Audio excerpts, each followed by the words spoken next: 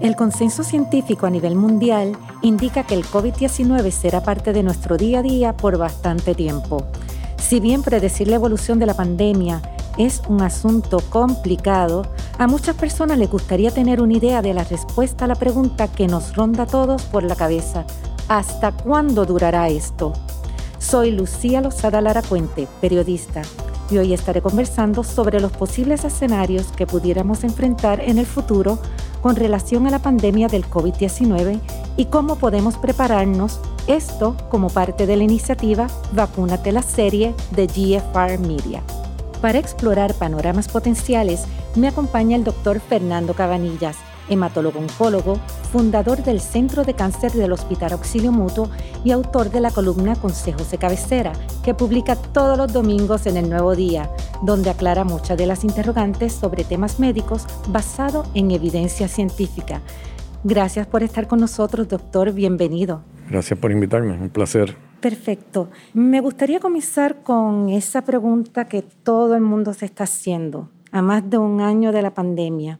¿Cuáles son los escenarios que se vislumbran actualmente sobre lo que debemos esperar del COVID-19 a mediano y a largo plazo, sobre todo aquí en Puerto Rico? Sí, pregunta muy buena, pero algo compleja, ¿no? Porque yo lo miro como una ecuación matemática donde la vacunación es uno de los factores. También las personas que están dispuestas a vacunarse es otro factor. Pues tú puedes tener todas las vacunas del mundo, pero si la gente no se quiere vacunar, pues entonces obviamente hay problemas. Y tercero es el comportamiento de la gente, ¿no? Del público. Si tiene vacunas y la gente se está vacunando, pero todavía no estamos totalmente protegidos, no hemos alcanzado la llamada inmunidad de rebaño, pues entonces la gente se tiene que comportar adecuadamente, porque si no, pues vas a estar infectándote. Aún la gente que está vacunada no están 100% protegidos. Recuerden que la protección que esto ofrece es 95%. Se supone que sea 100% de enfermedad letal, que no te vas a morir, pero hay un 5% que, aunque estén bien vacunados y hayan hecho anticuerpos, todavía se pueden infectar, pero usualmente es con infección leve a moderada. Pero ahora tenemos el problema de las cepas resistentes también, ¿no? Así que la vacunación pues, tiene que ser eficaz para que obviamente funcione bien. No solamente la gente se la tiene que poner, sino que tiene que ser una vacuna efectiva. Y hasta ahora ha sido efectiva, pero estamos viendo también el problema de las cepas resistentes, ¿no? ¿Cuál va a ser la importancia de las cepas resistentes? Pues eso todavía está por verse. No está totalmente claro. Lo que sabemos es que hay algunas cepas resistentes, como la británica, que son resistentes, que no son resistentes realmente, son cepas que son más contagiosas, vamos a decir. Porque la cepa británica, a pesar de que es más contagiosa, sí es susceptible a la vacunación, tanto de la vacuna Moderna como la de Pfizer, como la de Johnson & Johnson, que acaban de retirar temporariamente, pues también funciona en contra de la cepa británica, que es la cepa predominante en Estados Unidos ahora mismo y que la tenemos aquí en Puerto Rico también. Y que ya la tenemos aquí en la isla. Y hablando un poco de las cepas, para que la gente comprenda un poco mejor, ¿cómo se dan esas variantes? Es importante porque en Puerto Rico estamos viendo ahora un fenómeno en términos de que quizás luego de que comenzaron las fases de vacunación y ya se fue abriendo un poco más al resto de la comunidad, como que se ha soltado un poquito ese nivel de protección y de seguridad que deberíamos estar teniendo como pueblo. ¿Por qué es importante que las personas comprendan el valor que puede tener protegerse para evitar que surjan esas variantes? Bueno, mientras más gente infectada hay, pues más va a seguir mutando el virus. Eso ya no sabemos qué ocurre.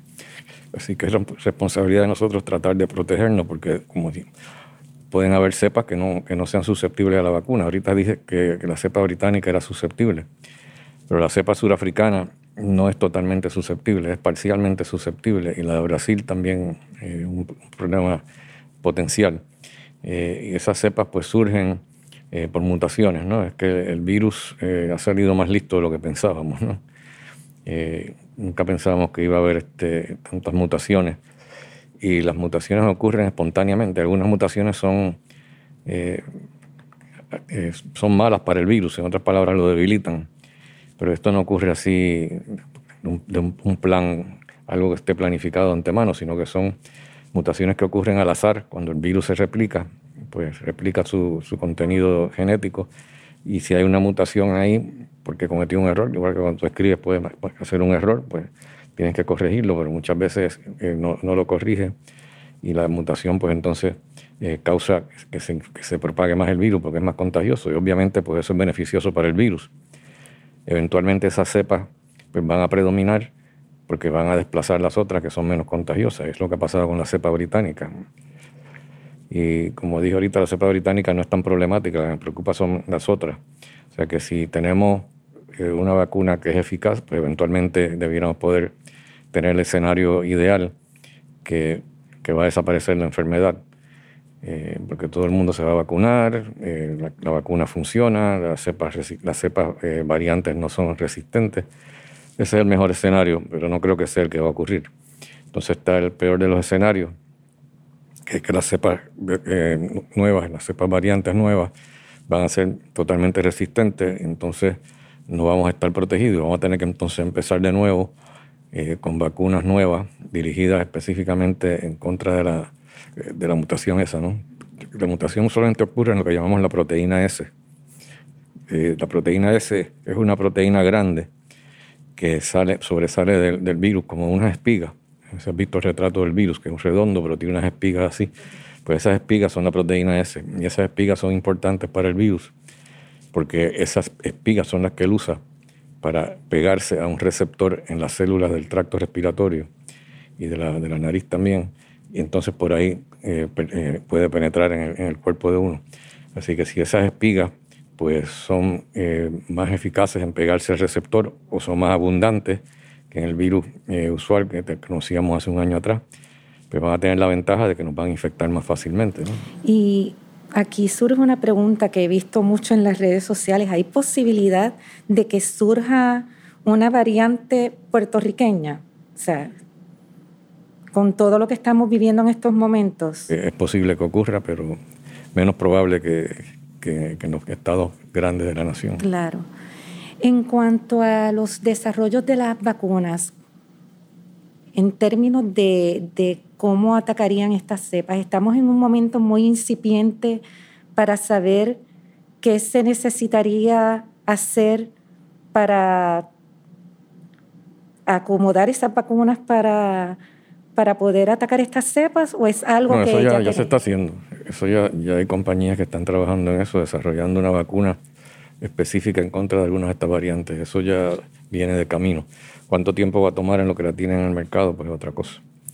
Así que hasta ahora hemos hablado de dos escenarios, el peor escenario y el mejor escenario, ¿no? Pero probablemente va a haber dos escenarios más, uno en que las vacunas sean parcialmente efectivas y que nos protejan hasta cierto punto, pero que no va a desaparecer el virus por completo, sino que van a seguir ocurriendo brotes esporádicos. Y la otra es pues, que las vacunas sean efectivas, pero que la gente no quiera vacunarse. Especialmente lo que estamos viendo ahora en este momento en Puerto Rico es que el grupo predominante de edad que se está contagiando son las personas de 20 a 29 años y de 10 a 19. Entre esos dos grupos son 27% de todos los casos contagiados. Y no te parecerá mucho, pero es mucho más que antes, porque antes el grupo predominante era de 50 a 59 años y ahora pues ha cambiado dramáticamente hacia una edad más joven. ¿A qué se debe que haya ocurrido eso? Pues al principio yo pensé pues son las vacunas. Como las vacunas empezaron a vacunar gente mayor al principio, pero entonces cuando me pongo a mirar las estadísticas del mismo Departamento de Salud, me percato que ya en diciembre del 2020 ya el grupo de 50 a 59 años ya había disminuido bastante, y de hecho es 15% ahora de todos los grupos, o sea, de todas las personas contagiadas. Así que en conclusión es que la vacuna no es la responsable de que se haya desplazado hacia una edad más joven.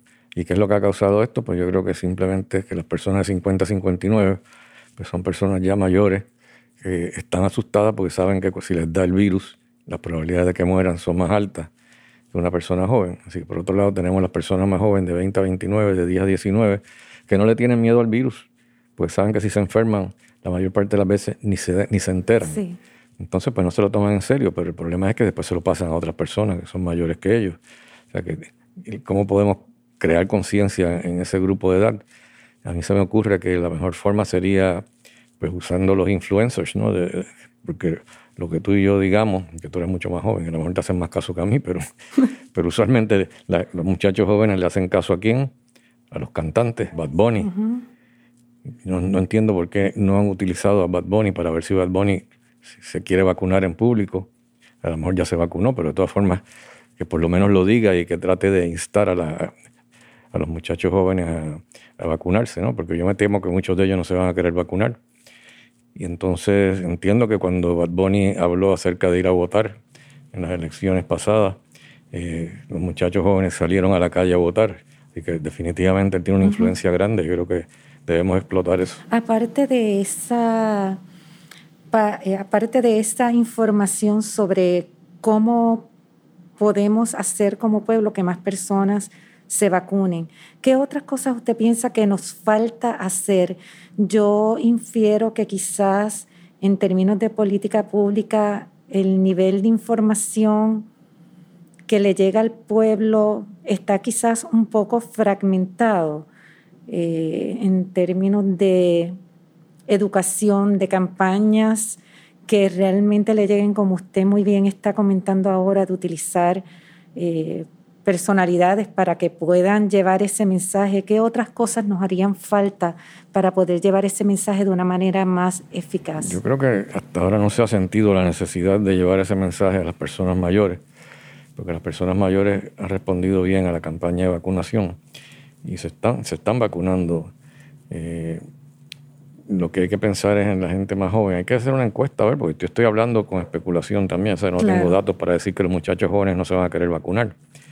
Pero me sospecho que van a ser más resistentes que las personas mayores. Así que yo creo que el Departamento de Salud pues tiene que estudiar a ver cuál es la actitud de las personas jóvenes, ¿no? Ver cuántos de ellos estarían dispuestos a vacunarse y actuar en base de eso. Igual que toda la campaña que se está haciendo ahora para tratar de controlar el virus, debiera enfocarse en las personas jóvenes también, porque son los que más problemáticos son ahora mismo. Sin embargo, las medidas que están haciendo son las medidas que se hicieron el año pasado, en marzo del año pasado, cuando Wanda Vázquez era la gobernadora, que funcionó muy bien, pero que tiene su precio económico, obviamente. Y yo pienso que no se puede enfocar de la misma forma que lo enfocamos el año pasado, porque el grupo que se está infectando no es el grupo de antes. Cerrar un restaurante a las 9 de la noche no creo que va a ayudar gran cosa. ¿Por qué? Porque los muchachos jóvenes no están yendo a esos restaurantes tradicionales, donde van a los chinchorros y van a piñones. Y allí hay una aglomeración de gente que yo creo que muchas veces se están contagiando ahí.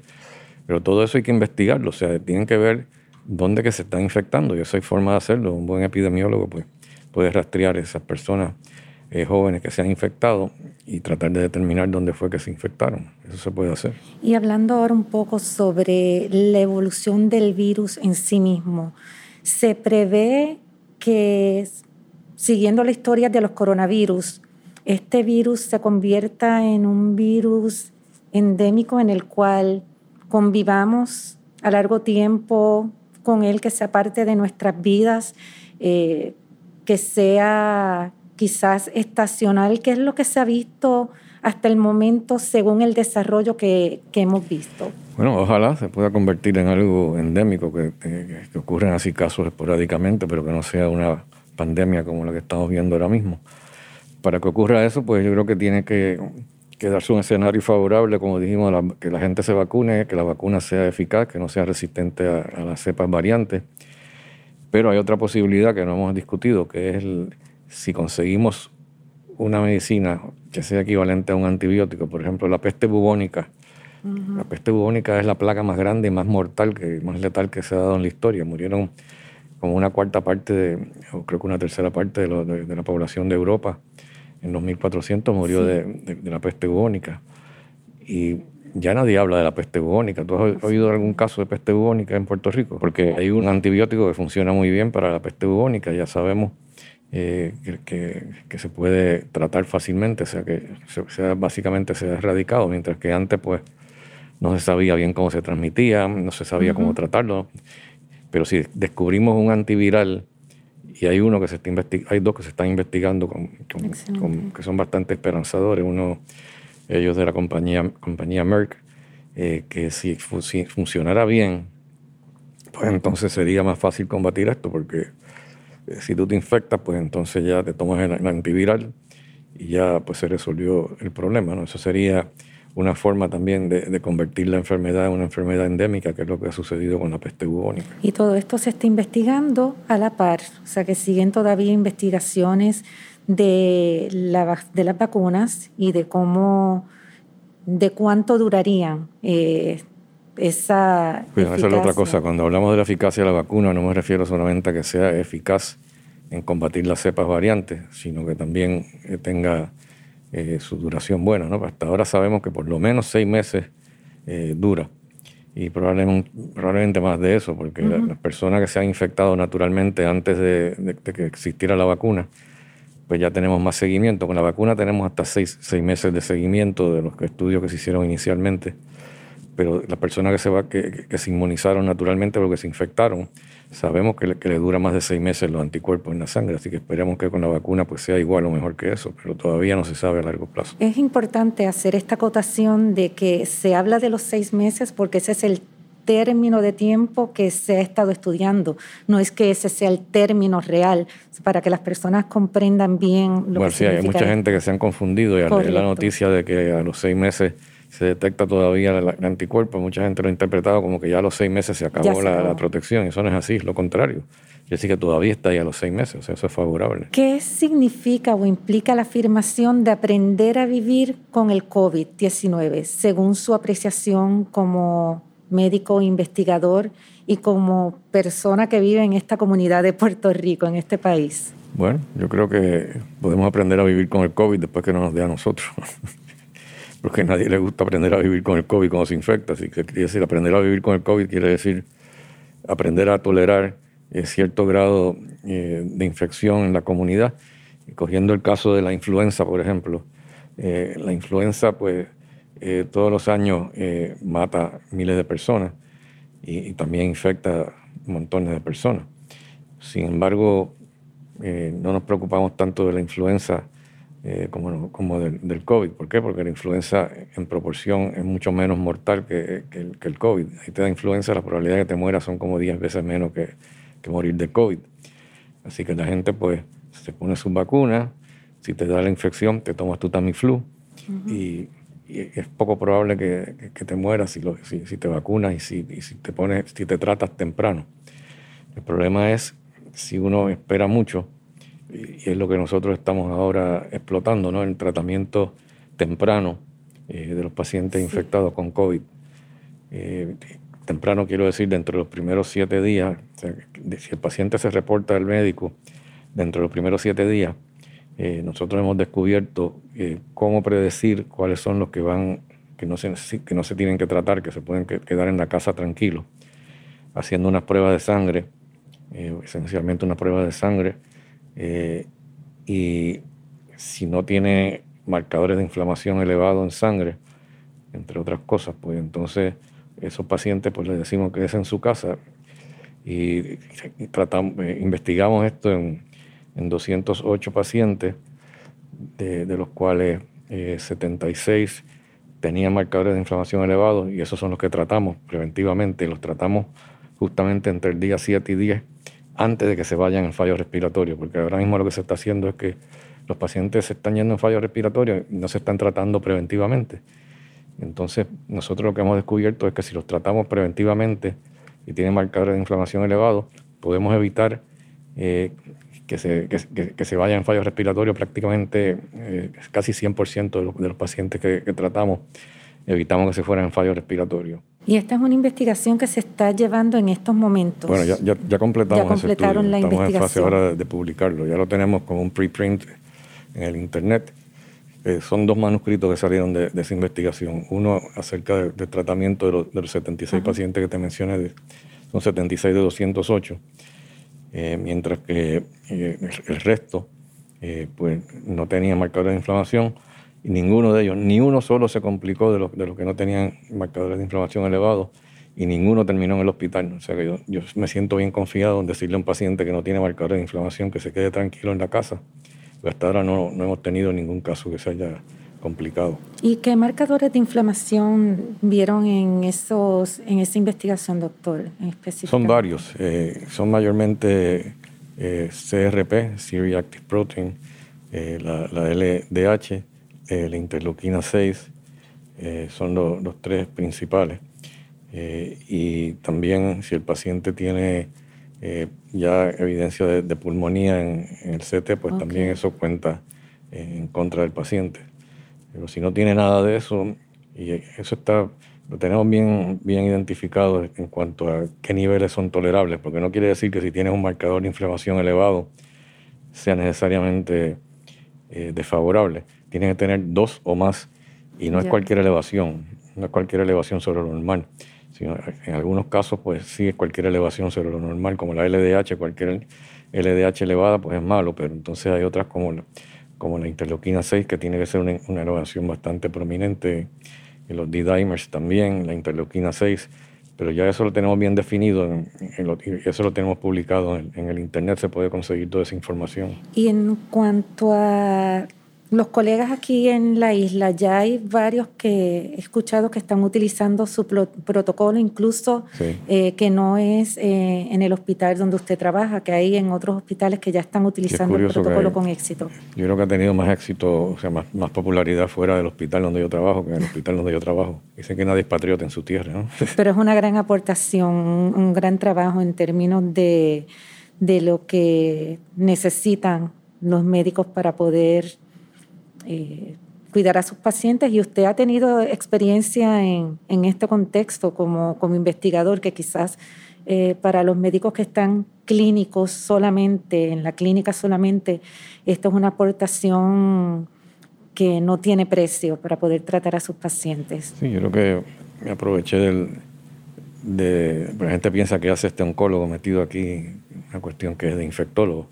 La realidad del caso es que esto no es algo para los infectólogos nada más. Es un virus nuevo. O sea, que cuando tú te entrenaste en infectología el año pasado, tú no sabías nada de este virus.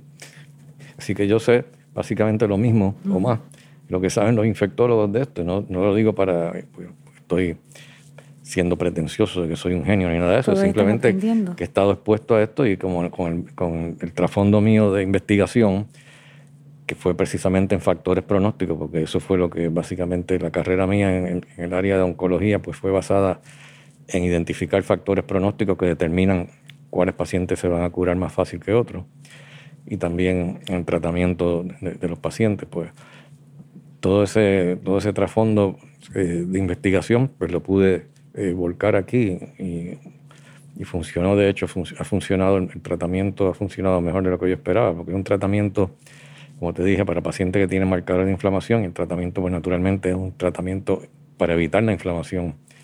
Pero lo que estamos haciendo es entrando temprano, antes de que el paciente se vaya en fallo respiratorio, y le estamos dando cortisona, metilprednisolona, 5 días en la casa, 5 días por vena en la casa, y la gran mayoría de los pacientes salen adelante sin problemas. Sobre otras investigaciones que se estén realizando y que puedan ser útiles aquí en la isla, ¿qué otras cosas? No necesariamente tienen que ser realizadas aquí en la isla, pero que se estén realizando en el macro. Sí, pues yo fuera de lo que estamos haciendo nosotros, pues realmente no conozco muchos. No es que no estén haciendo investigaciones, hay otras investigaciones que se están haciendo principalmente con compañías farmacéuticas que están tratando de investigar algunas cosas.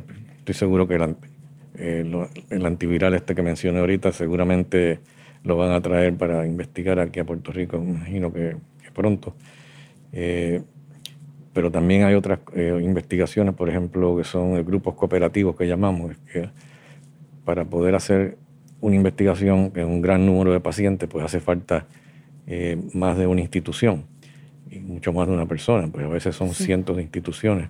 Ahora mismo hay un protocolo que se va a empezar, que nosotros estamos interesados en participar, y vamos a estar sometiéndolo al Comité de Ética del Auxilio pronto, que es para pacientes con COVID que están ya en etapa de recuperación, para evitar que les dé fenómenos trombóticos, porque sabemos que el COVID tiende a producir fenómenos trombóticos. Me refiero, por ejemplo, a embolias pulmonares, que se coagula la sangre y se le va el pulmón, o te da una trombosis de alguna vena, y eso pues es una de las complicaciones a largo plazo del COVID, y no se sabe realmente cuál es la mejor forma de evitar eso.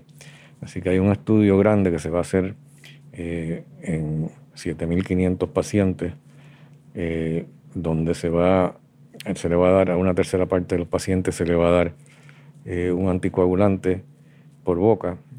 La otra tercera parte se le va a dar el mismo anticoagulante en una dosis más alta, y la otra tercera parte se le va a dar aspirina, que es un tipo de anticoagulante también.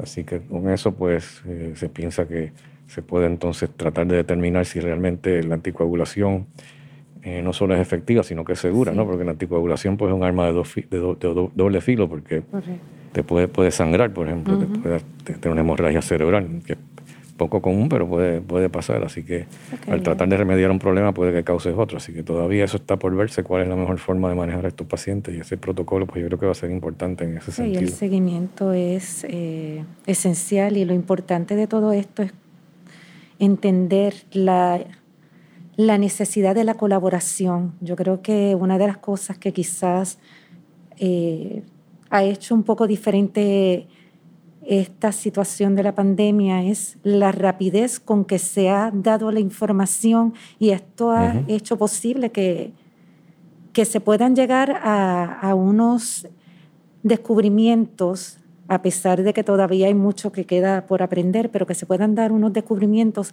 que permitan ir manejando la pandemia según va sucediendo, porque esto lo estamos viviendo en vivo. O sea, esto no es una grabación, esto no es a cámara lenta, esto va cambiando constantemente. Sí, definitivamente. Yo creo que los chinos, por más que Trump los criticó y decía que si el virus chino, y entonces insinuando que ellos habían soltado el virus a propósito, una cosa absurda, porque a ellos fueron los primeros que les afectó.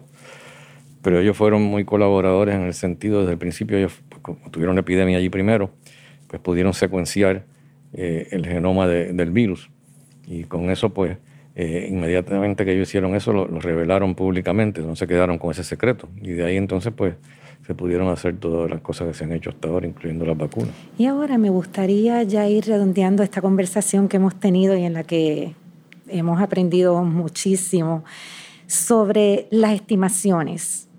¿Okay? Y quizás estamos de nuevo en una etapa muy temprana de la pandemia, pero esas estimaciones de inmunidad de grupo, ¿tomará años saber exactamente? No, se supone para tener la llamada inmunidad de grupo o de rebaño, debes tener alrededor de un 75% de la población que esté inmune ya sea por la vacuna o sea porque se infectaron, ¿no? Porque de dónde viene el término inmunidad de rebaño.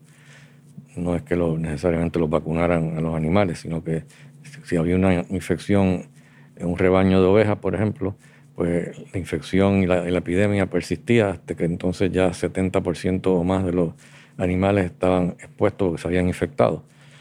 Y entonces pues ya la epidemia pasaba. Y eso lo intentaron, aunque no lo creas, en Suecia. Intentaron simplemente no vacunar, sino dejar que se infectara la gente, pero le salió el tiro por la culata, naturalmente, porque en el proceso pues se muere gente, ¿no? Porque si fueran los jóvenes nada más que se infectan, pues no sería problema, pero si se infecta la gente mayor, pues te van a morir algunos, y eso fue lo que sucedió. Así que la inmunidad de rebaño, el efecto de la inmunidad de rebaño se debe ver una vez llegue a 75% de las personas que estén completamente vacunadas. El país que más se ha acercado a eso es Israel. Ya tienen bastante más de 50% de la gente que están completamente vacunados, o sea, con las 2 dosis. Y si te fijas en la curva de incidencia de casos nuevos en Israel, se ha ido al piso. O sea, ha bajado dramáticamente. Sin embargo, Chile, que es uno de los países que más ha vacunado también, no está tan alto como Israel, pero está tercero en el mundo. En Chile sigue subiendo. Y eso es una paradoja, ¿no? Y la razón, yo pensé que era pues que los adultos pues fueron los primeros que se vacunaron, y los jóvenes, igual que en Puerto Rico, en Chile los jóvenes son el problema principal ahora. Y no es tanto porque no se hayan vacunado, es por el comportamiento de ellos, que es cuando surgió las vacaciones de ellos de verano, el verano de ellos es el invierno de nosotros. Correcto. Pues entonces ellos en Chile tenían un reglamento que las personas no podían moverse de una región a otra, tenían que quedarse dentro de su propia región. Pero eso lo quitaron cuando vinieron las vacaciones de verano, y eso fue el error más grande que cometieron, porque ahí se disparó la epidemia. Pero además de eso, ahora me acabo de enterar hace 2 días atrás de que la vacuna china no funciona muy bien, que digamos. Y esa es la que están usando en Chile. Esa es la que están utilizando ya. Sí. Y ahora vamos a las estimaciones que todo el mundo quiere saber. ¿Cuánto se estima, cuánto se prevé que dure la pandemia? Esto no significa necesariamente que nos vamos a librar del COVID-19 100%, pero ¿cuánto se estima que dure este estado de emergencia? ¿Cómo podemos? Vamos a poner la pregunta una forma todavía más objetiva. ¿Cuántos casos nuevos al día deben haber y cuántas muertes nuevas al día deben haber para poder decir no hemos superado la pandemia, pero ya no nos tenemos que preocupar? Entonces se basaron, Estados Unidos hicieron esos cálculos basándose en la influenza, cuántos casos se pueden tolerar y qué mortalidad debe haber para que la gente no se preocupe. Y llegaron a la cifra que en Puerto Rico es el equivalente de 46 casos al día. O sea que el día que lleguemos a solamente 46 casos nuevos al día y menos de una muerte al día, ya pues entonces podemos estar más tranquilos. No que hemos vencido el virus por completo, pero que ya lo tenemos bastante controlado. Y todavía estamos bastante lejos de llegar ahí. Estamos bastante lejos. Y para finalizar, entonces, me gustaría abordar ese punto que usted acaba de mencionar ahora. ¿Qué debemos hacer? Además de las recomendaciones que ya conocemos, o sea, el lavado de manos, el distanciamiento físico, utilizar la mascarilla en todo momento, la vacunación, por supuesto. ¿Qué más está de nuestra parte para poder llegar a ese punto? No hay más ningún secreto. Es lo que tú mencionaste, eso es lo que hay que hacer. La cosa es que no se está haciendo a cabalidad. Como mencioné ahorita, si te vas a Piñones el fin de semana, ya te enterarás cómo está aquello allí. ¿Y qué me dices del día de Pascua, el domingo de Pascua, en la playa Caracoles, en el oeste, que habían 400 lanchas y todo el mundo tirado en el agua, uno pegado al otro? Había inclusive una mujer con un niño recién nacido metida en el agua en medio de toda esa multitud. Eso es una irresponsabilidad y eso no lo debieran permitir. Entonces, ¿qué sacamos si decimos, pues vamos a multar a la gente que están violando el toque de queda? Cuando el toque de queda no es lo más importante ahora mismo, el comportamiento de la gente. Vaya a donde están toda esa gente y no les permitan estar comportándose de esa forma irresponsable, y cierren los chinchorros, cierren las playas los fines de semana. Yo creo que vamos a ver una mejoría en la curva, yo creo. Bueno, doctor Cabanillas, ya se nos ha acabado el tiempo. Le agradezco muchísimo que nos haya brindado su conocimiento y haya compartido con nosotros todas estas informaciones que yo sé que van a ser de mucha utilidad. Muchas gracias. Ha sido un placer. Gracias por invitarme. Aunque el futuro es incierto, esta pandemia sigue en evolución y es probable que el COVID-19 sea parte de nuestras vidas por un largo tiempo. Por ello, es importante que mantengamos conversaciones acerca del tema, continuemos practicando las medidas de prevención que han probado ser eficaces hasta el momento y estemos atentos a nuevas indicaciones y hallazgos científicos que surjan en el camino. Hasta la próxima.